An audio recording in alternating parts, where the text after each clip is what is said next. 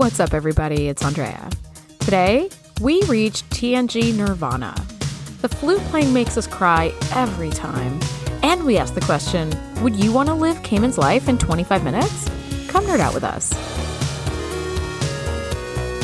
Welcome to the TNG podcast, the number one place in the Alpha Quadrant to geek out about all things Star Trek: The Next Generation. I'm your co-host, Charisse. Hey, I'm your co-host, Andrea. Charisse, we are talking the episode. We are talking the pinnacle TNG episode. This is season 5, episode 25, The Inner Light, written by Morgan Gendell and directed by Peter Lauritsen. As we all know, Captain Picard is struck unconscious by an energy beam from an alien probe. While minutes pass for the rest of the crew, the probe makes Picard experience 40 years of lifetime as Cayman, a scientist whose planet is threatened by the nova of its sun. This is like it. I mean, what are your initial thoughts on this episode? Yeah, this one is such an iconic episode, and that's probably why we had so many people ask us if they could be a special guest in this episode. Yes. From the moment we started the podcast and opened it up and said, hey, if you want to be on our show, we'd love to have you. Everybody was like, okay, when are you doing Inner Light? Because that's the one I want to be on. Yeah. And after the third or fourth person asked, I was like, I think we should maybe have no guests on Inner Light, because there'd be no way to choose between all of our wonderful friends. And this would be an extremely long podcast if we had 12 people on here talking about this episode. Like a panel. Totally. Yeah, if we had a panel. I would say this episode always just gives me the feels, because it shows Picard as a normal human being. These slice of life episodes are getting so good. Once again, I don't know what was going on with cost of living, but the slice of life episodes have been getting really good. Cost minus of that living one. rears its nasty head again. Yeah, because I want to say it's been so great, but that was kind of a down point. But that one was a trash one. But the rest of it was great. The rest of it, as far as their backstories and stuff like that, you're like, this is getting good. Remember back in season 1 when we met Riker's dad and we were like, what the F? What is going on? But this episode is solid, and it's not even Picard's past, and it's still so freaking good. It's beautiful. It is haunting. This episode is actually not on my rewatch queue, but only because it always makes me cry. So rewatching it now was it really felt like a fresh watch for me. How about you? I echo so much of your thoughts and feelings on this episode. We have reviewed however many episodes, 5, almost 6 seasons worth of episodes by now for the podcast. And I have watched every single one and taken diligent notes on every single one and looked up backstories and behind the scenes and some trivia and stuff. Charisse, this was the first time that I watched the episode to take notes. And immediately after my notes were done, I went back to the beginning and I watched it again just to watch it and experience it. It was so deep and beautiful and sad and heartfelt. I think heartfelt is the word I would use for this. This episode is widely regarded as the best episode of The Next Generation. I've been looking forward to discussing this one with you for years. Initially, the first couple times I've watched this episode, it gave me a lot of anxiety because, as you know, I hate when people are speaking and no one is listening to them, especially when they're making sense. They're in a crazy world and they're the only one who's making sense and nobody will listen or whatever. You're just listen to this person. But I think for me, my anxiety really stems from not feeling heard a lot of times when I was younger, I guess. I don't know. I'm assuming. So when somebody like Picard is no, I was on a ship. I don't know how I got here. And they're oh, okay. It's no, but as the audience, we know he is speaking the truth. So it always gave me a little bit of anxiety. I often skip this one as well, just because of that anxiety, but also just sort of the tears I get at the end. It's just a very heartfelt episode and heavy in a lot of ways, especially when you realize what the satellite was, where you're oh, okay, Yeah. One or two things I did find about this. The theme of cultural memory and passing down traditions in the wake of societal destruction is what influenced the writer, Morgan Gendell, to write this episode because he sort of tapped from his upbringing his Jewish upbringing and the experience of family that were Holocaust survivors. Mm-hmm. So that the importance of remembering who someone was, even if they're not there anymore, was deeply important to him. And so that's where this sort of like passing down of traditions and stories in the face of like genocide. And I think that makes it even like knowing that makes it even deeper and like more, just more heartfelt. I mean, this whole episode just makes me want to cry. It's really gorgeous. Yeah. Well, let's just jump in. Okay. So there's the Enterprise is doing a magnetic wave survey in some uncharted area and detects an unknown object, like some kind of probe or a satellite. And they come up to this probe, and the probe is kind of a funky shape. It's very distinct. Kind of like the Harry Potter lightning bolt scar. That's what it looked like to me. It sort of is, but like stretched out in the middle. Yes, I know what you mean. And like the probe itself like scans the ship. And when the ship kind of moves away, the probe sort of moves with it. And like as Picard is talking, the probe sort of emits this like tiny little burst of light. Almost, it reminded me of like the passing of a light in like a lighthouse, how it like swoops around and wherever you're standing, you just see a blink of it. And it knocks Picard out. And first and foremost, I just want to say major props to Patrick Stewart for doing a knocked out like acting, because that looked so real. And it was also so like sudden and like kind of violent that I was like, whoa, it sort of just caught me off guard. Like it was just brilliantly done. Yeah. Yeah. I did not remember how the memory thing started in Picard's mind exactly. Like I didn't remember all these nuances of this. So like I said, I was watching it kind of as a fresh watch. So I was like, okay, cool.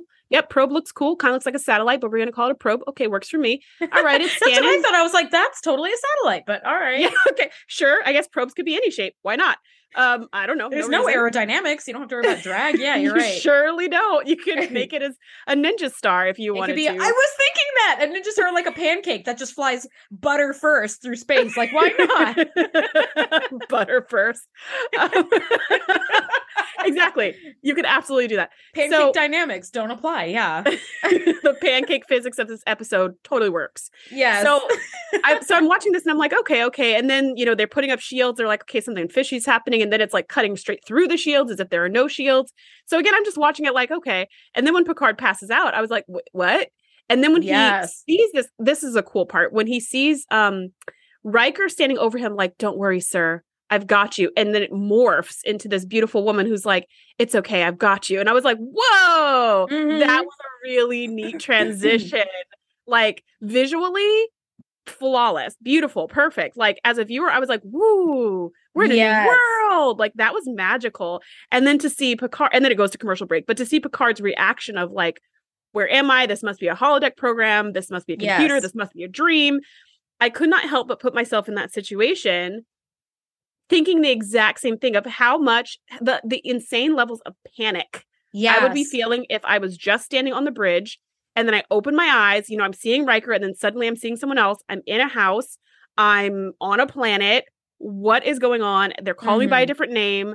I would have so much panic right now. So much panic. And I actually applaud Picard. I'm going to say it's his Starfleet training and years as a captain. Yeah. For keeping a cool head and just being like, well, let's figure this situation out. Because I'd be 100%.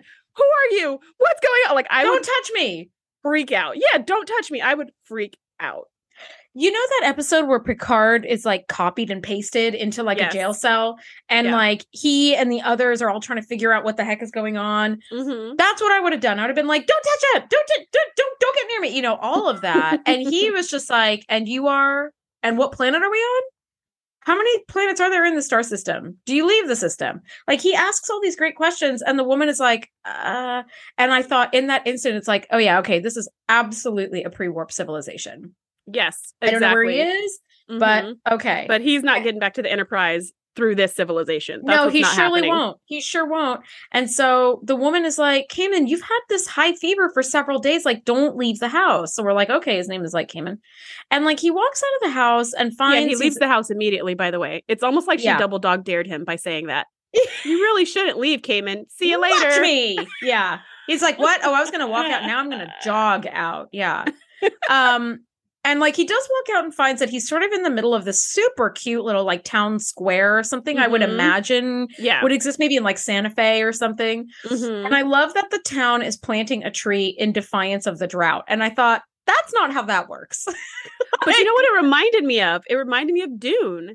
I know you're reading the book. I don't know. Yeah, I have seen the movie. Or I was going to say if you've seen the movie, because I haven't done the book, but I've watched the movie and the book is amazing. The audiobook is incredible, by the way. Yeah, I still have to check that out because you know how I love me a good audiobook. But you know how in the movie they have those palm trees that take like 20 gallons of water a day or some crazy thing in the middle of desert where everyone's like needs water to live. And I think the main guy asked something like, why are you wasting this water on these freaking palm trees in the middle of the desert? And the guy said something similar of like, it's a symbol of hope or whatever the heck. So this is what this reminded me of when I saw it. I was like, oh, it's like Dune. It's people going, we've got no water, so we're going to plant a tree that just guzzles water as a symbol of someday having more water. How about a statue of a tree? I feel like that does the same thing. How about a statue of water? So we can remember what the goal like a disposable, like a plastic water bottle, like a waterfall, but made out of cement to remind us that we need actual water. I don't know what, but like I agree with you. I'm seeing a really good resin statue of just a water bottle that glistens in the sun, and it looks like really thirst quenching. You can see the little condensation on the outside of the bottle. Oh my God. That's like torture right there. That's like some PsyOps level shit. Okay, but yeah, so maybe not water. But yeah, not water. But maybe the tree though, maybe not a tree either. Maybe like a statue of a bunch of people holding hands in a circle. I don't fucking know. The point is, a man is planting a tree in defiance of the drought. And I was like, well, the city is. Yeah, the city's all on board with this idea. He's like the mayor or whatever. And I was like, yeah, okay, I see what you're doing because hope is important. Believe me, I know. And I want you to hope in a different way that I want you to hope in a different way that does not use up the last bit of water. Yeah, like everybody's water ration is down to like half a molecule. And this water consuming you can only get the O and the H, so they're all dying. Yeah. That was a chemistry joke for those of you who are not super nerds like us. Yep. We're like, oh, there's no okay. It's only O's. Okay. Anyway. Picard goes to talk to him, and the man introduces himself as Bataille. And Picard learns that the wife who was at home, her name is Eileen, and they're on the planet Catan. And I was like, settlers of Catan? That was my first thought, of course. I thought the same thing. Yeah, and they live in like the Resik colony or whatever.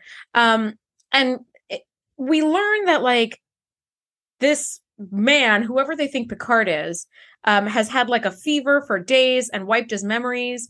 And he's like, you know what? Maybe let me just take a walk to refamiliarize myself with the surroundings. And I was like, that is smart right there. See, I had a question about that for you. Smart. I wouldn't have thought of that. I would have been like, somebody tell me what's going on right now. Like I would have freaked out. And he's like, I've got 50 years in Starfleet that tells me to walk around. There's probably an electricity monster somewhere. I mean, surely. Well, I had this question for you at this point. I was like, okay, if you were in this scenario, you woke up with presumably no memory is what people are telling you, but you think maybe you got kidnapped. Would you go for a stroll? Part of me's like, well, I mean, if they did really kidnap you, they wouldn't want you to go for a stroll. So that would be some suspicious signs. But on the other hand, if I lost my memory, maybe I shouldn't be alone. I don't know. So I just had that question for you. What are you thinking about if you were in that situation? I think what he did was very, very smart. I certainly wouldn't have thought of that. I would have gone right to panic. But yes, I will say kidnapping is a lot of psychology. So my thought is this: if he is like, let me take a walk and refamiliarize myself with the surroundings, and nobody says boo, it's like, okay, these aren't captors. Like they're okay with me wandering around. Nobody seems to question anything. Yeah. You know, it's as if like one of my neighbors really loves to like walk at night, like late at night. So I see him out all the time, like when I'm walking my dog, and I'm like, hey buddy, you know, so it's like, if I were like, don't go there, he'd be like, what? You know, like there'd be something weird about that. Might be a red flag. Yeah. So I think the psychology of that, and I'm no psychologist and I don't know anything about kidnapping psychology, but I would say if I were to feel things out and people would be like, do you feel better? You want to go for a walk? I'd be like, yes, I do. You know, just to like go get some surroundings and at least, at the very least, like one, see if my memory will come back or I know where the F I am. Two, if not, some sort of potential escape route that I could Shawshank Redemption myself into, you know? Yeah, super clever. And he walked way outside of the city gates and could see the city down in the little valley of this mountain range and could see like, okay, well, not much in any other direction, but I'm going to keep walking and just see what else is out there. So, I mean, he's really taken out his Boy Scout badge for this episode. I was really shocked that he managed to find his way home. But again, Boy Scout badge. He knew that from seeing that house exactly one time and turning his back on it immediately, he knew just how to get back by the end of the day. Also, it was like a condo complex. They all looked the same. I was like, dang, that's impressive. All the houses, that HOA is tight. Okay. The Catanian HOAs are fucking tight. Nobody can have so much as a leaf out of place. Everything looks identical. And it's like, how do you find your way home? Yeah. Although I will say too, it's a teeny little, it seems like just one neighborhood. It's a small community. Like, someone could have pointed it out to him. Yeah. Like he could have run into Bataille, who said, that one, buddy. Oh, thanks. Yeah. Right. Number 4. It's not that outrageous, but I just thought like, how did he do that? Aline has been worried sick about him. And clearly there's no telephones or communication devices. This is a pretty early civilization. Not the pre-Vulcan early, but early enough. Think like Wild West, I guess, for us. But she sort of fills him in on some information because he's like, this is when he questions her. Like, I'm going to ask you some questions. They're going to seem ridiculous. I just need you to answer as best you can. And it's obviously a pre-warp civilization. So he's like, okay, I'm not going to be able to communicate any kind of way to the ship. I can't get a shuttle to take me out of here. And he's like, well, why don't you tell me a little bit about us? We're married. And she's like, yeah. It turns out he plays this Ressican flute. Although truth be told, he's like tinkered with it for years, but never really learned how to play it. And as Aline leans over him to try to coax him to come to bed, he notices that she has a pendant on her necklace that's the exact shape of the probe that sent Picard to wherever here is. And he's like, where did you get that? And she's like, you gave it to me like when we were first dating. And I was like, oh, okay. Because we find out that Picard, his occupation is he is a iron weaver, which is a cool way to say that. Sounds super cool. Yeah. It sounds super cool. So he's some kind of metal worker and he created this really beautiful piece of jewelry for her. But now it's kind of like a Twilight Zone moment where he's like, that necklace is the probe. I didn't make it up. I know what I'm talking about. I know who I am. Exactly. It's a little bit of a link to like your previous life where you're like, no, I'm definitely not crazy. Like this is okay. Like I've seen this before. Yeah, you're right. Now aboard the Enterprise, Riker's calling for medical assistance. The captain is out cold. So it's like, oh God. Okay. So we have Picard as we know him, who's like out cold on the floor of the bridge. And so then we now know he hasn't been transported anywhere, which we did not know before this moment. Yes, because it looked like it was that episode, that really shitty kidnapping episode. Yes. Yeah. I like that episode. Oh, I guess I don't like it. You don't like anyway, it. The point is, no, I don't. I'm like, I like it so little, I barely remember reviewing it. I'm like, the one with the red hockey puck, I guess. I don't know. Anyway, at least now we know, like, the captain hasn't gone anywhere. Like, he's in some kind of simulation. And Picard thought that too, because when he first came to, he was like, computer, exit, computer, arch, and like went to comm and then realized he wasn't wearing his uniform. Yeah, it's a whole, now it's like there's something else at play going on, which is pretty cool. Worf naturally suggests destroying the probe. Not a bad idea, to be fair. Like if the probe is doing something, not a bad idea. You want to stop it from doing something. Clearly, it's doing something not helpful because Picard's passed out. Beverly's scanning like crazy, and it looks like all of his vital signs are fine, and his nervous system is like overactive. Something's going on in his mind, but his body's fine as far as he's not in pain or anything like that. But we do not want him connected to this beam coming from the probe. So Worf's like, let's destroy it. Beverly's like, hold on, pump your brakes. Let's not. Let's do a little investigation first and then see what we should do. So Riker's like, okay, in the meantime, just move us back a little bit. Because keep in mind, I mean, this probe, we don't know anything about it. It could just like, and just shoot everybody on the ship. And they could all be passed out for all we know. And Data could be looking around so confused. Like, we don't know, but thankfully it only affects Picard. And they try to move off a little bit, and the probe goes with them. However fast they go, the probe goes that same speed. So Beverly's like, okay, it looks like this is tethered to Picard in some kind of way. So let's just be really careful with that. So that's what they do. They just keep kind of scanning and trying to figure out what's going on. My thought was, why is he still on the bridge? Why didn't they just like beam him to sickbay? But maybe the beam, they don't want to break it, ? Through the transportation. I don't know. Yeah. Well, I mean, Beverly makes a really good point where she's like, when a patient is stabbed, the first instinct is to want to remove the knife, but that's often like the thing you definitely don't want to do. You know, so she's like, okay, clearly like his vital signs are normal, but his neurotransmitter responses are like off the charts. This probe has clearly tethered to him some sort of way. So that was the thing, like as the ship moves, the probe moves with it. So it's definitely tethered to Picard. And my thought was, why not get him to sickbay? Like, do we need to keep him on the floor of the bridge? Like, maybe does the probe move like in relation to where Picard is on the bridge? I mean, they deal with everything within like tens of thousands of kilometers. Like, surely it's not like right up against the hull. You know, I don't know. But at any rate, we are back on this planet and 5 years have passed. Picard is using like a sextant to study something in this, you know, in the heavens. And Eline is like, you've been daydreaming about that starship of yours again, haven't you? And Picard's like, no, I'm just charting the progress of the course of the sun. Like it might give us a clue as to the cause of this drought. So clearly the drought is continuing 5 years on. So they're only about a third of the way through the California drought that we've been experiencing for the last like 15 or 18 years, which has been unreal. I remember what real rain was like. I don't know if you remember that, but there was like not torrential rain in California, but we had like rain more than like 3 times a year. Like it rained a week or two ago and we were like, whoa. You know? Yeah, like, it was such a shock. It was such a shock. And it rained for exactly one day. And it was like, it was sprinkling, then rain, and then sprinkling. It was like it was a dusting of rain. I was like, check it out, it's rain. Oh, it's gone now. Okay. You missed it. Yeah, you had to come when I said, or you missed it. So one of the things I want to point out is that Picard's hair is a little more unkempt, which shows the passage of time. Yep. And I have to give mad props to the makeup department because it kind of looks like they glued these prosthetics maybe onto a bald cap. But it looks so good. Like even in HD, as I was watching, I was like, I cannot see where they glued it.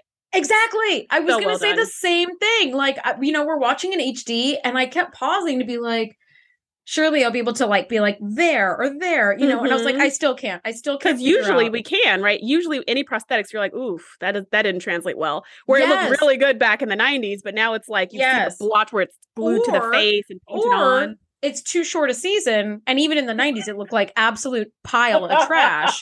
So this is like the oldening the way you want oldening to happen on TV. Subtle and perfection. Just perfection, yeah. Now, Picard, you know, when she's like, you've been daydreaming about that starship of yours, he says, it was real. I know it. You can't expect me to forget a lifetime spent there. And Eline says, yes, I can. For 5 years, I have shared you with that other life. I have waited for you to come around. And like, she never says I'm done waiting, but she's like, I've waited and waited. And like, Picard is like, you know, he's kind of gruff about it. But Ty comes to collect Picard, whose name on this planet is Cayman. And the tree in the middle, the Defiance tree keeps growing, but the farmers are mad that their crops are dying. And they're like, why is this tree growing? And everybody else is living on half of a water molecule, you know, and it turns out, Bataille says, everybody in the community gives a little bit of their ration to this tree, which I'm like, false. Again, this is not the way right here. But okay, whatever. Okay, yeah, so you live in hope. An admin comes to town to find out what's going on in their town and to ask his like township about how's it going. So if Bataille is like the mayor, this is like the governor or whatever the thing is above a mayor. Sure. I don't even know. But he's some guy who's above Bataille. And so he comes to kind of check out what they're doing in their community. And that's when he finds this tree and he's just like, why do you have a tree? Why? This seems like a huge waste of water. And then Bataille's like, no, it's a symbol of hope, defiance against the drought. And he's like, And then he's like, well, that's weird, Bataille, because we all just have a statue of a water bottle and it does fine. Yeah. Okay. It glistens. It makes us thirsty. But you know what it doesn't do? Take our water rations. So Picard, who I guess we should call maybe Cayman when he's on the planet, and we'll call him Picard. I'm just calling him Cayman at this point. Yeah. So Cayman jumps in and says, I have a theory. I think we need to create some atmospheric condenser that will soak up the moisture in the air and collect it. So it's not just evaporating. So at least we'll have more water for our crops. And this admin just summarily dismisses him in the most politic of ways. He's the like most bureaucratic way, right? I am so delighted to hear from any of our citizens, any of their great ideas. Thanks for this great idea. I'll definitely keep it in mind. And we'll get back to you. Okay, thanks, bye. And Batai's like, wow, that went well, Kamen.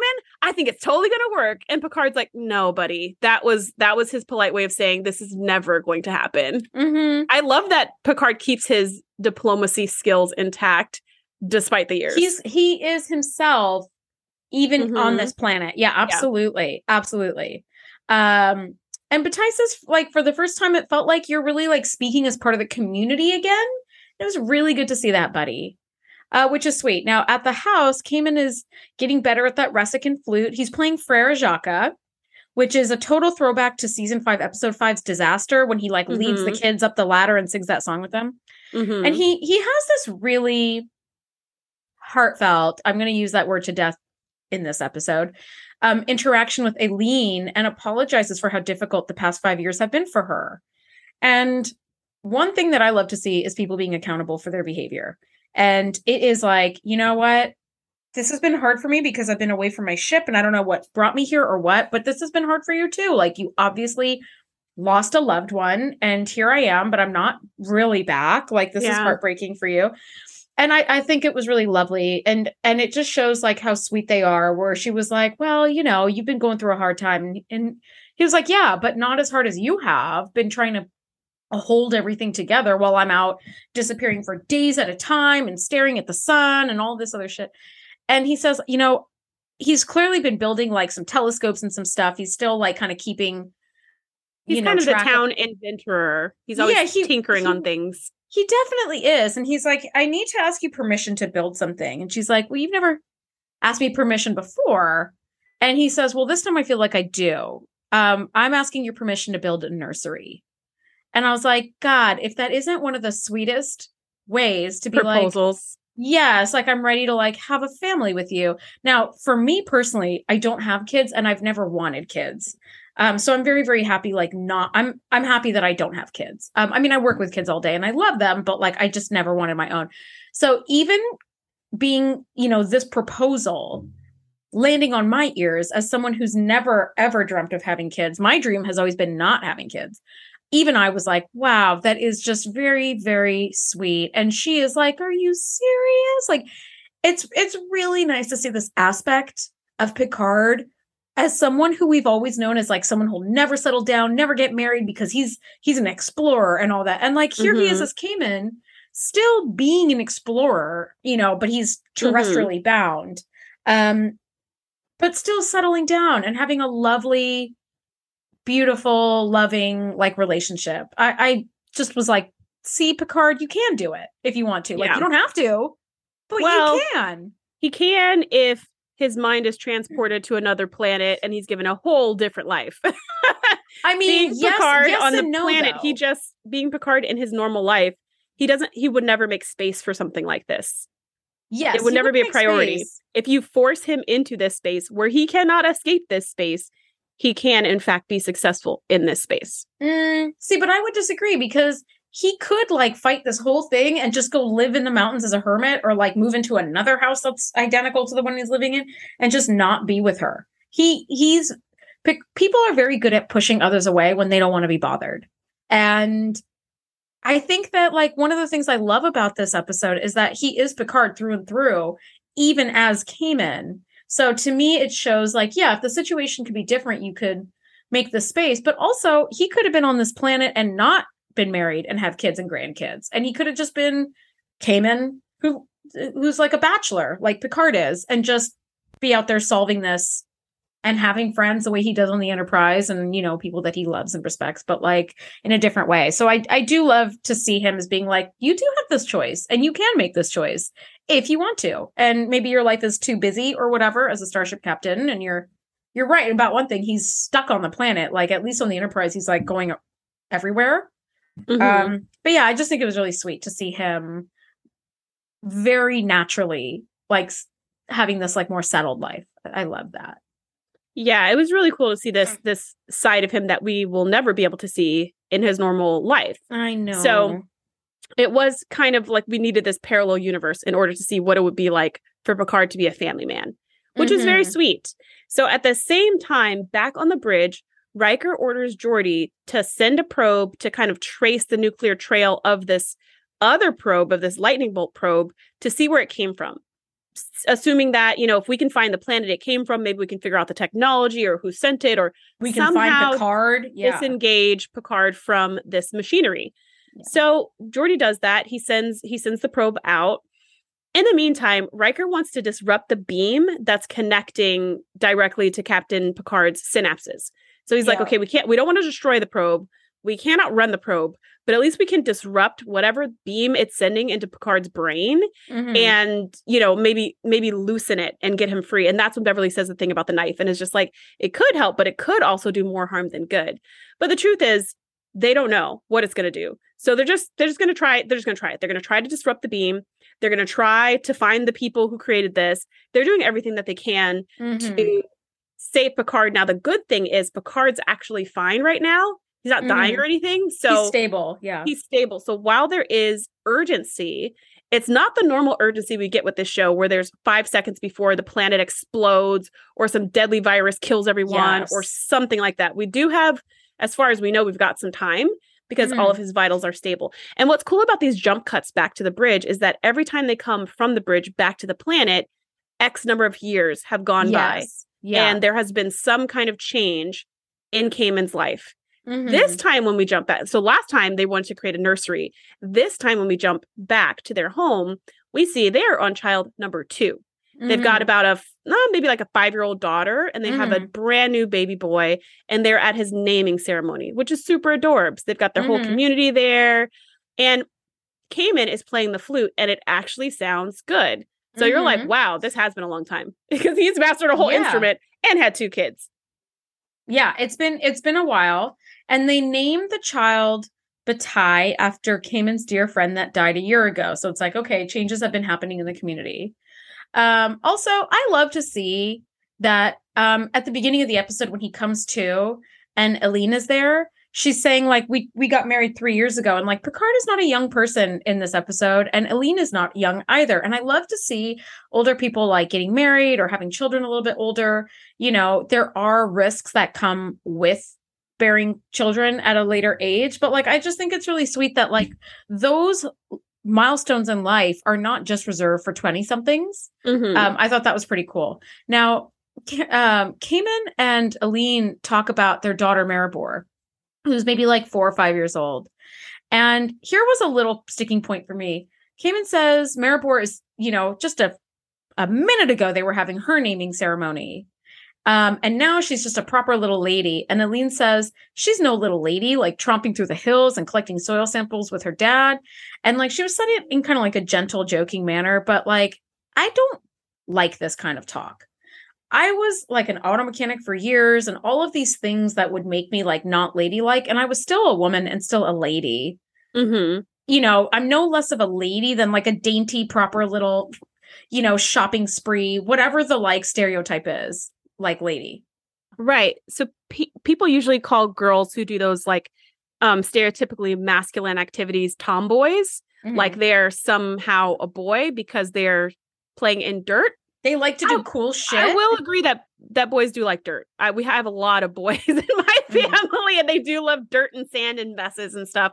But that doesn't mean girls don't like them at all, right? It's just that's not what that means.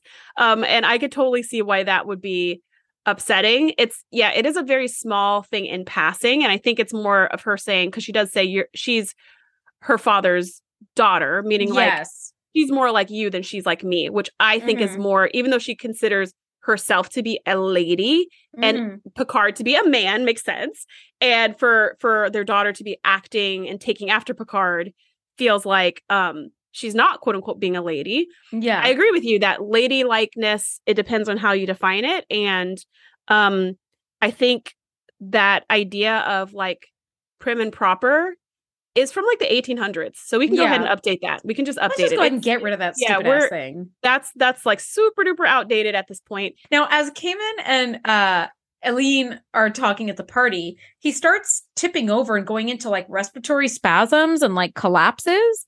And we find aboard the Enterprise, the same thing is happening to Picard.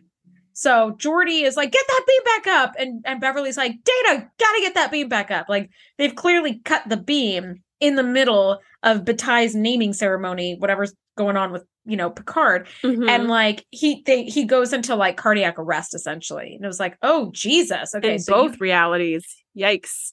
In both realities. So it's like, you especially can't do that, I guess. So they get the beam back up and running. And now, like, his vital signs are like holding steady, like is Picard and as Kamen. But again, we have that sort of time jump. Yeah. Mm-hmm. We get a time jump of like 15 years or so. Yeah. About that's what I was thinking. Like, yeah, about 15 years. We get a little glimpse of Nurse Ogawa again. Love seeing her. I know. I was like, hey, Alyssa, hey girl. I know. How you been? How's everything? How was that date with that guy? Yeah, I was just gonna say, did you end up going on that date with that guy from a couple of episodes ago? Okay. So yes, now that we've jumped back, it's like 15 years have passed, and their daughter is like about 20, which is like so crazy because kids really grow extremely fast. Like Andrea and I are teachers; we've got lots of little kids in our families, and it's amazing the difference between a 5-year-old and a 15-year-old. Oh my God. It's so much different than a 30-year-old and a 40-year-old, right? Like all those transitions, the metamorphosis of childhood to adulthood is so rapid. But here, it's literally the blink of an eye. Mm-hmm. You blink and his kid's 20. And she grows up to be just like her dad. She is a scientist. And they have this conversation about what she's found in the soil. There's no anaerobic bacteria in there. And she goes, Dad, this is more than a long drought, isn't it? The planet is dying. And Picard's like, man, I wish I would have just filled your head with trivial concerns like toys and clothes and dumb stuff. And she's like, no, you don't. And he's like, no, I don't. But I kind of do, but I kind of don't. And basically he says like, I don't want you to be burdened by things that are very concerning that you cannot change like this. And she's just like, you never taught me to be afraid of the truth, even if it's painful. And I think this whole thing is just a really powerful lesson of not just parenting, because like Andrea said, neither of us are parents, but also just working with children in general is how much of the truth do you share and how much do you shield? Mm-hmm. And I have this philosophy with kids that I never lie to them. I don't necessarily volunteer things. I don't think they need to know. But if they ask me a direct question, I will give them a direct answer in like kid language they can understand. But I'm not going to lie to them. And I'm not going to hide things from them. And I'm not going to keep them in bubbles because I feel like they don't get resilience. They don't learn how to deal with scary things or hard things or bad things. If we just say, there is no such thing as a bad thing, which the world is full of and life is full of. And that's part of it. So this just felt really beautiful and affirming to me to be like, yeah, like you always told her to find the truth, even if it's not a fun truth, even if it's uncomfortable, even if it's painful, because that's not the point. The point is not to be in a happy little bubble. The point is to be able to deal with the world as it is. Yeah. I just thought that was really beautiful. And she's like, wow, okay. So they talk about some boy that he's like, he's in love with you. And she goes, Dad, I think I should marry him sooner rather than later. What do you think? And, Picard's just like, yeah, now is pretty much the only time we have. So let's go ahead and get that done. He says, make now the most precious time. Now will never come again. And I was like, oh my God, like I just choked up so much at that. And it's very true because when you're living in a good time, you tend to think that the good time will never end. And when it does, it's heartbreaking. And now is precious. And I love that he said, like, he's just sort of a man of few words with Maribor, which is, by the way, such a boring name, in my opinion. I was like, Maribor. It sounds kind of interesting, though. But I think bore makes it sound boring. So maybe we needed a different letter there. Yeah. I mean, it doesn't have to be Maribel, but for fuck's sake, Maribor. I was like, ooh, okay. Anyway. And yet this guy's in love with her. She must be really not living up to her namesake. Anyway, at this point, Geordi has chartered the probe's radiation trail back for a light year, and he hypothesizes that the probe came from a planet formerly known as Catan. The star went nova, and all life in the entire system ended 1,000 years ago. And it was like, oh shit, like, okay. So then we're like, well, that's a dead end. There's no reason to go there because no one there can help us. Nobody there can technology. help us. But also, if all life ended there 1,000 years ago, then what the heck is Picard living? You know, and you're like, what is going on here? And we switch back to Kamen, and it's now been like 30 years, and Kamen is an old man, and he continues to search towards the stars, and it's obvious he's closer to Maribor than his son Batai, who's now like in his 20s, because Batai's dream is to pursue music and drop out of school, and you know, Kamen is like, that shit is pointless. Be a flautist. He actually plays the flute really beautifully. He does, but also like Kamen knows like the planet is dying. How many more years do we have? A dozen? Maybe. Like we're going. We've been in a drought for like 40 years now.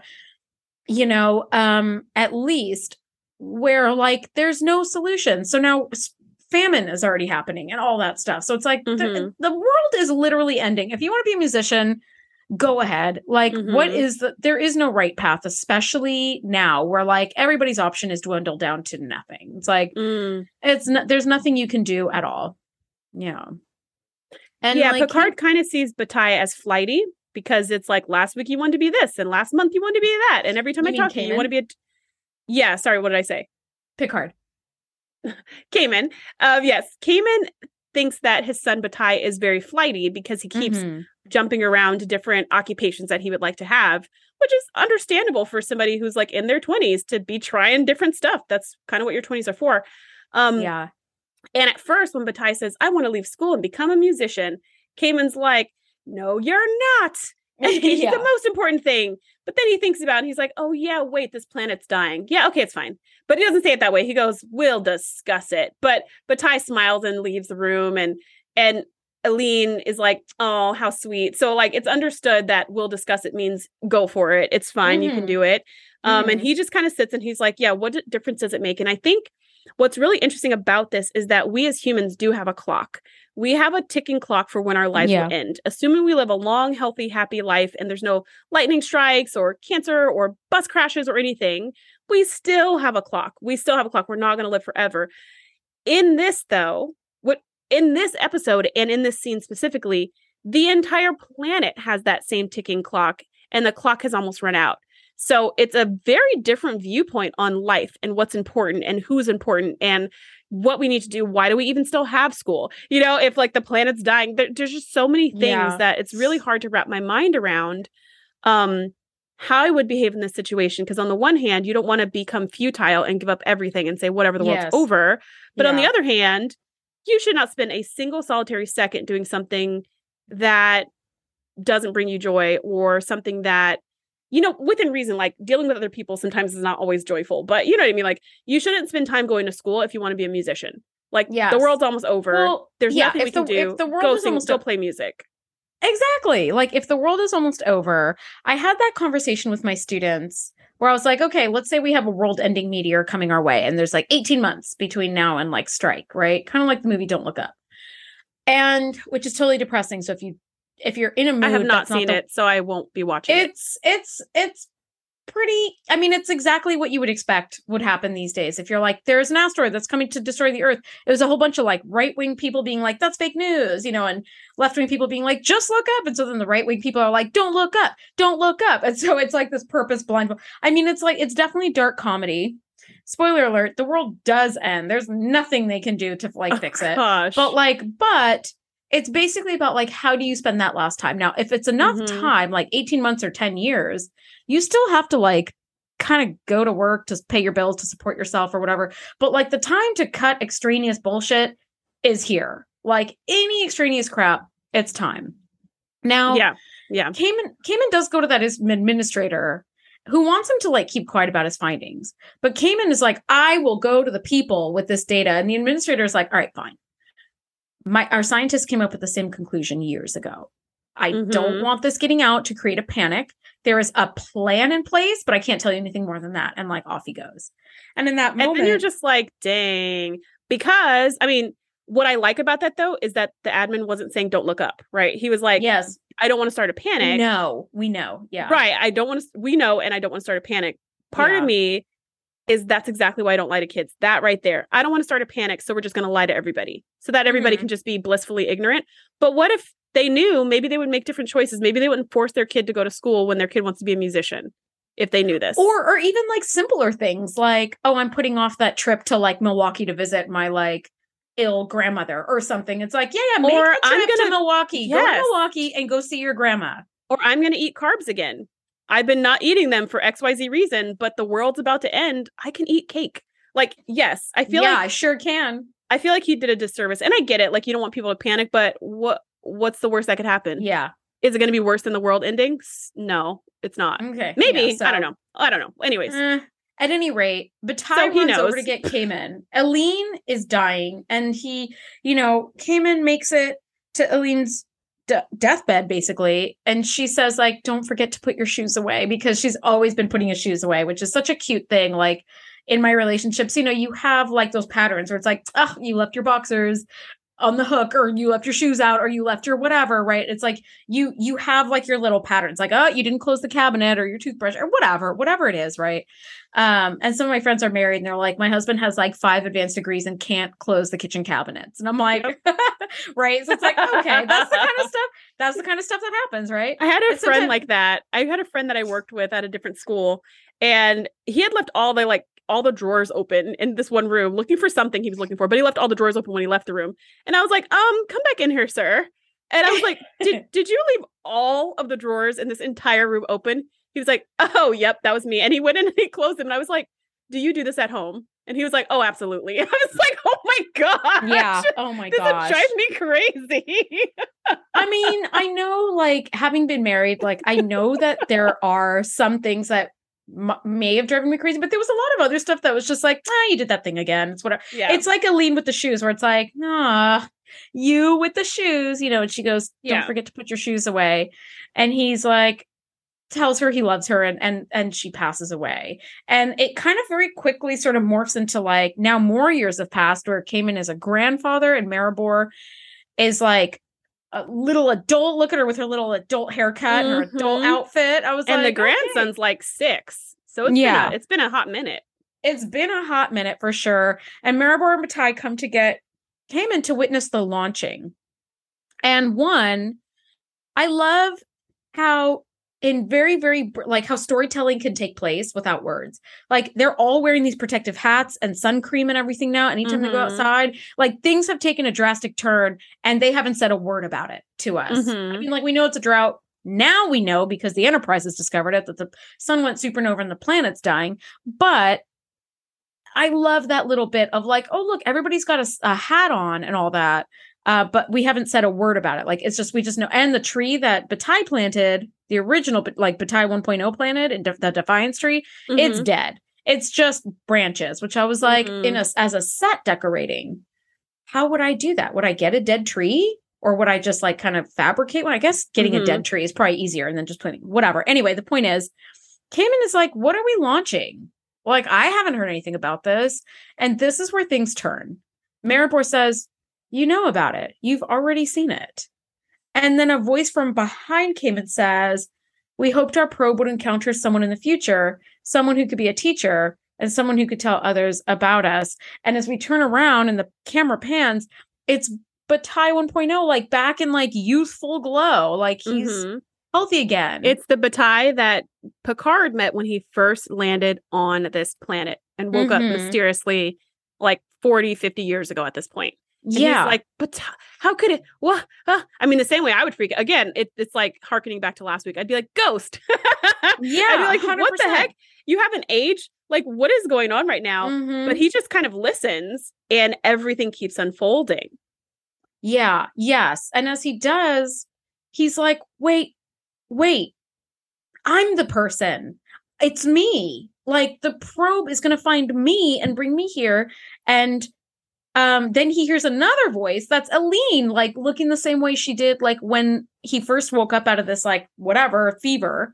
And she's like, yes, my love, like, we hope that you will, like, we hoped to find somebody who could, like, help us live again through your memories. And when Cayman looks at the missile, like, there it goes. Like, you see the missile launching that's going to find him in 1,000 years. And I was like, oh my God. And when that happened, she's like, tell people about us, my darling. And then he wakes up on the Enterprise. And I was before he wakes up, though, as she's saying, tell me that, my darling, when you look around, the entire family is circled around. So you see Bataille 1.0, you see Eileen, you see Maribor and her husband, the grandson, like everything that he's experienced for the past like 40 years is there saying goodbye. Yeah.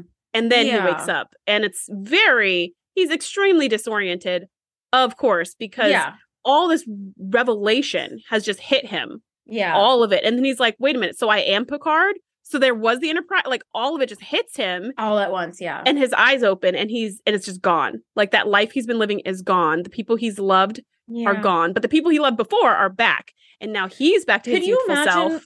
Can you imagine going to bed and waking up 40 years later and it's the moment you went to bed? How scary is that shit? Yeah. Well, it's scary. Worse than that because it's like going to bed, waking up in a whole different life, living for 40 years, going to bed again, and then waking up like you never went to bed the first time. Oh my God, 100%. You're like, what the? Yep. I was awake. I know I was awake. I experienced It would be time to go take a walk and find some stuff that looks familiar. That's the time. Now, he comes to, and he's still on the floor of the bridge, and the probe has stopped its beam, and he was only out for 25 minutes, which is like, what? Like, I wasn't even out for a whole hour, not even a whole day, and I lived 40 years. Now, Beverly's like, can you walk? Like, let's go to sickbay to run some tests. So it seems like everything's going to be okay. And in his quarters that evening, Picard is basically doing the equivalent of a walk. Like he's reacquainting himself with his things in his quarters. And Riker comes to see Picard and he's like, we got a tractor beam on the probe and brought it over, which I'm guessing in the story, though, for Catan, does that mean that Kamen was part of the design team for the satellite? Because, like, it's the shape that, like, he made for Eileen, like, 40 years earlier. Yeah, I feel like, this is me spitballing since none of this is explained, but I feel like the technology in the probe was one of two things. Either one, it was just like a generic person's life in this civilization. So that it could kind of map to whoever's brain it probed. It could kind of create a world that made sense to them. Because if you notice, Catan looked a lot like Santa Fe, right? It looked a lot like California. Yes. Like they use spoons and bowls the same as we do. They had vases, candelabras, the same as ours. Like nothing looked spacey or futuristic. The chairs were the same as Earth chairs. Yeah. So like it could be something where it just maps your brain and it creates this synthetic environment that gives the impression, the experience of what these people were like as a people. So that's one idea.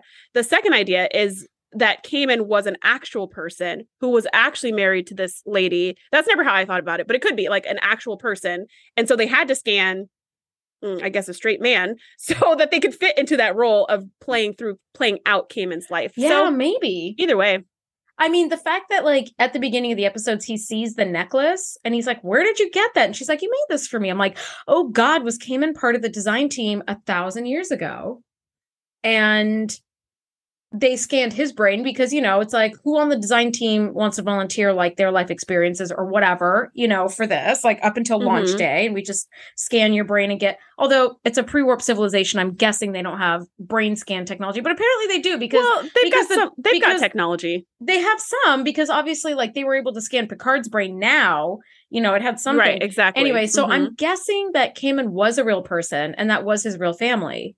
And like, he was part of the design team and he made the probe in the shape of that necklace because it had been like in his mind, for all those years. That's my guess. Now, they were able to take the probe and tractor beam it into a cargo bay. And they opened the probe to examine it. And whatever the beam was, it was self-terminating and it no longer works. And my question is, why? You have to imagine you spend all this time making this probe for it to scan one person and let them know that, like, the Catanians lived. It's like, why not make it like a museum that people can visit and get scanned and like, anyway, but I guess again, I'm going to chalk that up I'm going to chalk that up to limited technology. Like this was all they had, like all their energy, all the technology, all the everything was going to go to one person in one shot. Thank God, like a Ferengi didn't get scanned or something else who like wouldn't have valued like just the history of it or whatever. I don't know. So anyway, inside, they opened up the probe and he said this was inside and he hands this box to Picard and leaves. And he opens the box and it's the flute. And now the tears are starting. Mm. Because he's so touched and he goes to play it and finds that like he still knows how. It's like his experiences in many ways was real because he didn't know how to play this flute before. And now he knows how to play it. And he plays that like same song he played for like the naming ceremony for Bataille. And I was just like,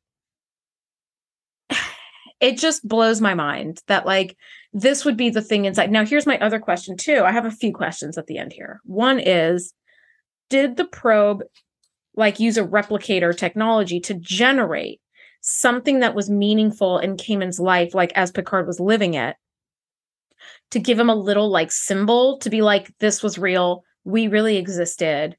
Take this and remember us. Or was the flute always in there and he was always going to like learn that skill and have that flute be important to him? What do you think? I think the flute was always in there. And I think the very first thing that the wife did was say, you've been playing the flute for a long time.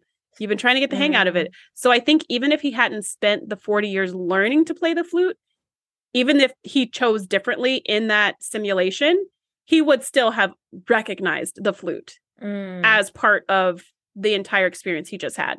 So yeah, I think it was a real thing. I don't think it was replicated. I think it was a real thing. The box was gorgeous. This beautiful, ornate, like kind of looked like jade or something box. Yes, like probably a kind of carved. Yeah. But it could have just been, I mean, it could have been anything. It could have been just a simple prop, but it was beautiful, beautiful. And yeah, it shows that Picard's experiences were real and valid, even if they only took 20 minutes in, ship time. He was really there for 40 years. And now he's feeling, again, very disoriented, trying to fit back into his old life that he hasn't seen in 40 years. Yeah, absolutely. Now, my question for you, Charisse, is this. The probe was really terrifying at the beginning because he had no idea what was happening to him and where he was, right? But if you knew what this probe was and what it would do to you, like have you lived this 40 years, would you want to live 40 years as like Cayman to see how the people of Catan lived? No. Really? Like this is a ride or something? Yeah. No. Knowing that like only 25 minutes in real world are passed? No. No, because I don't want to experience getting older and closer to death and seeing all my loved ones dying more than once. That's why. True. Yeah. I think I would want to live that, but if it was like a month, if like 2 minutes on Earth would pass, or like 2 minutes in real time would pass, but you'd live like a month as them, I would totally do it. Also, I think that'd be a great technology for like vacations.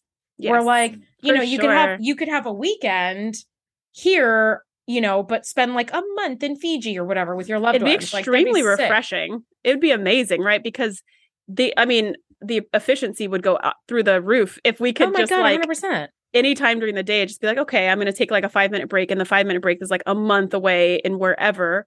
And you could share it with other people. Like they could jump in the thing with you.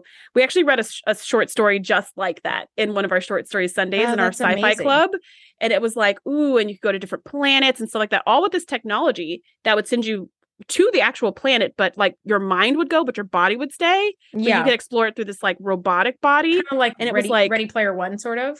Similarly, yeah, but it was like they had like these robotic probes in the gaseous areas of like Jupiter, and you could send your mind there and actually explore Jupiter, and there was tactile feelings and stuff in the robots. Oh my God, but your body was back at Earth, and then you can stay there for however long you want, and then come back to Earth, and it's really crazy. We asked that question too. It's like, if you could do this, would you do this? And the room was split, and some people were like, yeah, send me right now, and some people were like, no, I want my consciousness inside of my body. So like there's always this spectrum. I agree with you. If it was a shorter amount of time in Catan, absolutely. But 40 years where I experienced aging and death and the fear of knowing my planet's going to be destroyed, my grandchild's not going to grow up. Like, granted, I'm focusing on the negative, and that's not the point of this episode. The point of this episode was the beauty of life or whatever. Yeah. But experiencing so much loss and fear and hopelessness and helplessness just to like come back to life and do like I absolutely would not sign up for that ride. Nope. But like a month or even like a year, sure. Yeah. See, I can see that. 40 years is a touch long.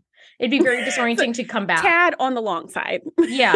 Imagine like this thing hits you on like a Saturday morning and you go to work on Monday and they're like, how is your weekend? I'm like, I spent 40 years as a dude on a planet. It's like, okay, Andrea, like Time for some like medical leave. I don't know.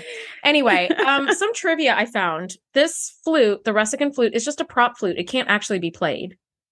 It was placed for auction at Christie's auction house. And originally the auctioneers or like the auction directors were like, we'll sell it for $300. And they did not correctly estimate like the factor in that emotion, like just the emotional how meaningful that flute is. It's so totally. It's totally a prop from a show, but it is extremely meaningful. It means family. It means love. It means legacy. It means hope. It means culture. It means life. It means a lot more than $300. It means a lot more. So they were like, okay, our bad. We will raise the estimate to like $800 to $1,200 on our website. And then it ended up selling for $48,000. Wow. And that was in like early 90s or something. Now in 2021, it was actually auctioned off again and it sold for $190,000. Holy moly. For a flute that you can't even play. And I was like, holy moly, that's awesome. But my final thoughts really is this episode is just beautiful. It's perfection. The feast continues. This episode for me, I did the kind of Thanksgiving feast analogy for the last few weeks because we've had some really amazing episodes. This for me is the sweet spot between Thanksgiving and Christmas because I'm a huge Christmas person. And so like just a few days before Christmas, like the house is decorated, enough time has passed that there's like a lot of presents heaped under the tree and there's cookies out and all that, you're getting real close to Christmas.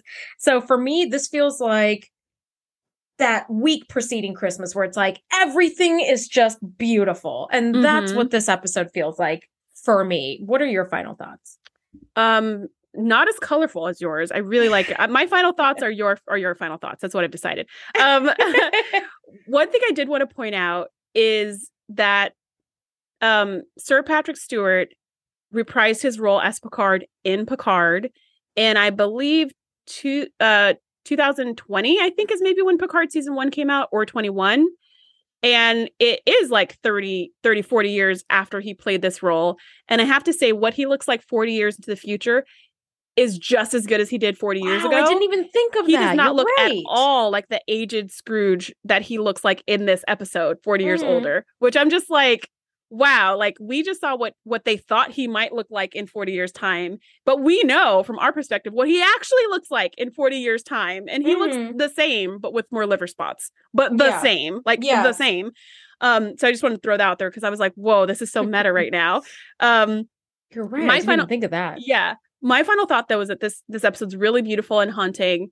And I don't know what I would do in Cayman's place, in that society's place, if I would have the wherewithal to be like, let's put all of our memories in a probe and then we'll live on in memories. Like, I don't think I would have that thought. Yeah. It seems really, really difficult to just live in this place where you know that this clock is ticking and it's gonna time out really quickly. But man, this is just such a fantastic episode. It's got a lot of heart and it's got a good amount of science. This is like, Andrea, you often say this is like, to be a great sci-fi show, it doesn't all have to be space battles and laser beams. This is a perfect example. This is sci-fi and it's beautiful and it's wonderful. And there's no crazy space battles or anything. And it's still really, really good. It is. It is. Now, the last few weeks that we've met, we disagree about whether an episode is good or not. And I think we can both like totally agree that this episode is just like a absolutely beautiful, beautiful episode. Now, I'm curious if anybody out there doesn't like this episode. I absolutely want to hear from you because I'm so curious as to why. I don't think I'm not going to be like, you're an idiot. It's like, there's nothing wrong about not liking this episode, but I really want to hear from somebody who maybe doesn't like this episode as much. info@thetngpodcast.com. Please let me know because I so want to know like what might not be so loved about this episode. On that note, next week, we are breaking down season 5, episode 25, Time's Arrow, part 1. It's going to be super fun. Thank you so much for nerding out with us, and we'll see you guys next week. Bye. Thanks for geeking out with us. Be sure to join the crew at thetngpodcast.com to be the first to know when we do our live shows or host events exclusively for our members. We'll see you next time.